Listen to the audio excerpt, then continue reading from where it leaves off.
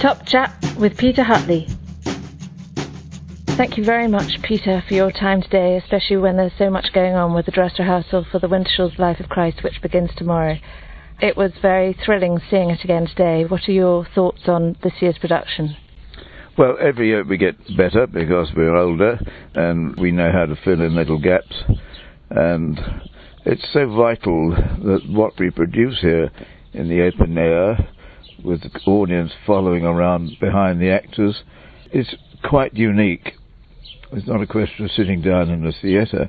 It's quite unique, and therefore it needs to be absolutely perfect. We have to compete with television and cinema and so many other things. And although our sole objective is to evangelize, to give to people that haven't been as fortunate as we all have and don't know about Jesus, gives them an opportunity. It also helps children enormously because they get in one day the whole story of Jesus. You know, unless you understand and know about Jesus, you can't really be a proper Christian. Our aim here is to make as many people as we can Christians. I suppose we've performed this play now to certainly 150,000, maybe more, people over the last 12 years. Many children. You know, most years we get over 100 schools. And even religious tell me, there's a wonderful nun that I know very well.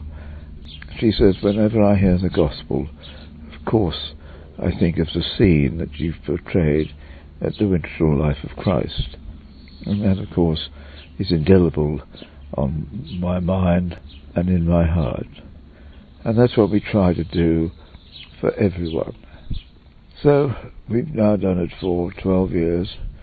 Largely the same people. I have to confess that my disciples are getting on a bit now, but constantly making changes. Every year we make changes. And so we go on. So we think it's a very good medium for evangelization. We want to get it broadcast as widely as possible, and that's why it's just struck me just over a year ago that Trafalgar Square on Good Friday had to be a marvellous venue. We would capture all of those people that were just out for the day, not really thinking why Good Friday was a bank holiday. It's not all ice cream and travelling around and sightseeing. It's Good Friday because of Jesus' death. So we showed it, and I was amazed. Estimates go from 15 to 20,000 people who saw it. So there we are. We'd like to do more days in Trafalgar Square. We'd like to do what we've always done, which are the prisons, those prisoners, those life men consigned to prison that know nothing of Jesus or God or have any thoughts to make them even stop to think, is there a God? What is God? And all of those things. Of course, Jesus has all of the answers. So that's what we want to do. And although I'm giving my wonderful cast here a holiday from the Life of Christ in 2011, it's because I want them to come back fired up again, full of energy, like they've always had, to perform the Life of Christ in 2012. I'm very conscious hearing you talk about Wintershall, that I come from knowing it and having seen it and loving it. But for many listening, that they won't know anything of the story of Wintershall and how it all started with a nativity play in a barn at the top of the hill, and that you personally haven't had a life in the theatre, but by background you're a businessman. I think it was in property, and your home is in Surrey, and you have opened up your home to the world of all that is involved in these plays. And what an extraordinary journey that has been for what must be almost 20 years now. And when you look back on that, what could you not have hoped for that this has all given to you?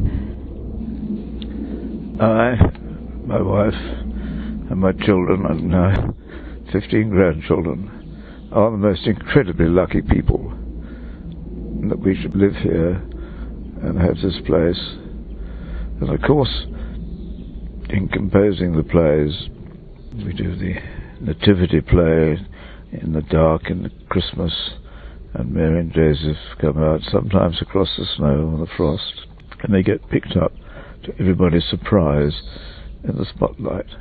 And they come through the audience and into the barn, which we call the inn.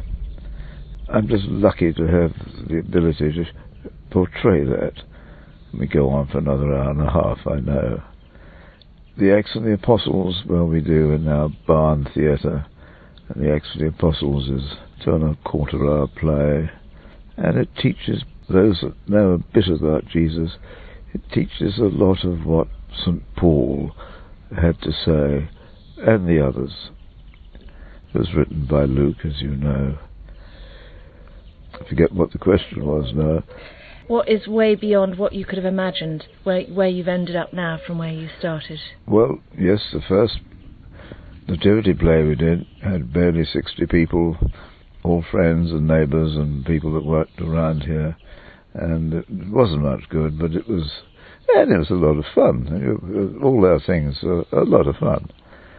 Even though we then moved on, I won't say perfected it, but having improved it, we then did, at Easter, about 1995, we did the resurrection and the crucifixion. And of course we then moved on when we heard we had to prepare for the millennium. And I couldn't see that the dome had much to do with it, and I thought street parties were magnificent, but the only real thing, it seemed to me, to celebrate the millennium was the life of Christ, and that's what we did. And of course we've been going on doing it now ever since, and it's 12 years. Your play has been taken from here. I was involved in Wales, and it is still being performed up in Scotland, and it had a go in a Greyhound arena, I think it was, in Northern Ireland. James, who acts the part of Christ, he's involved in passion plays elsewhere around the country. It seems to be they're popping up. To someone out there who's thinking this is something we would like to be involved in some way in our local area, it doesn't have to be on a huge scale for it to be done and for it to be powerful. Where would you say people should start if they're wanting to get something like this up and going?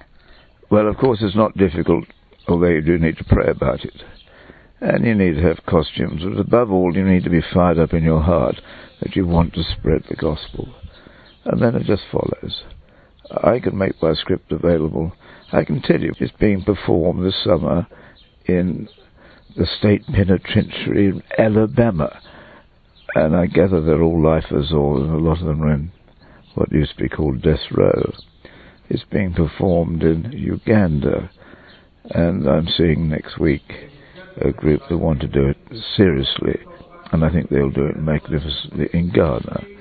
And it's just that once you get going, it's infectious, and you go on and do it, and your numbers swell, and you have a difficulty getting a cast together, and then suddenly you've got too many people almost, and so it gathers its momentum because Jesus is behind it.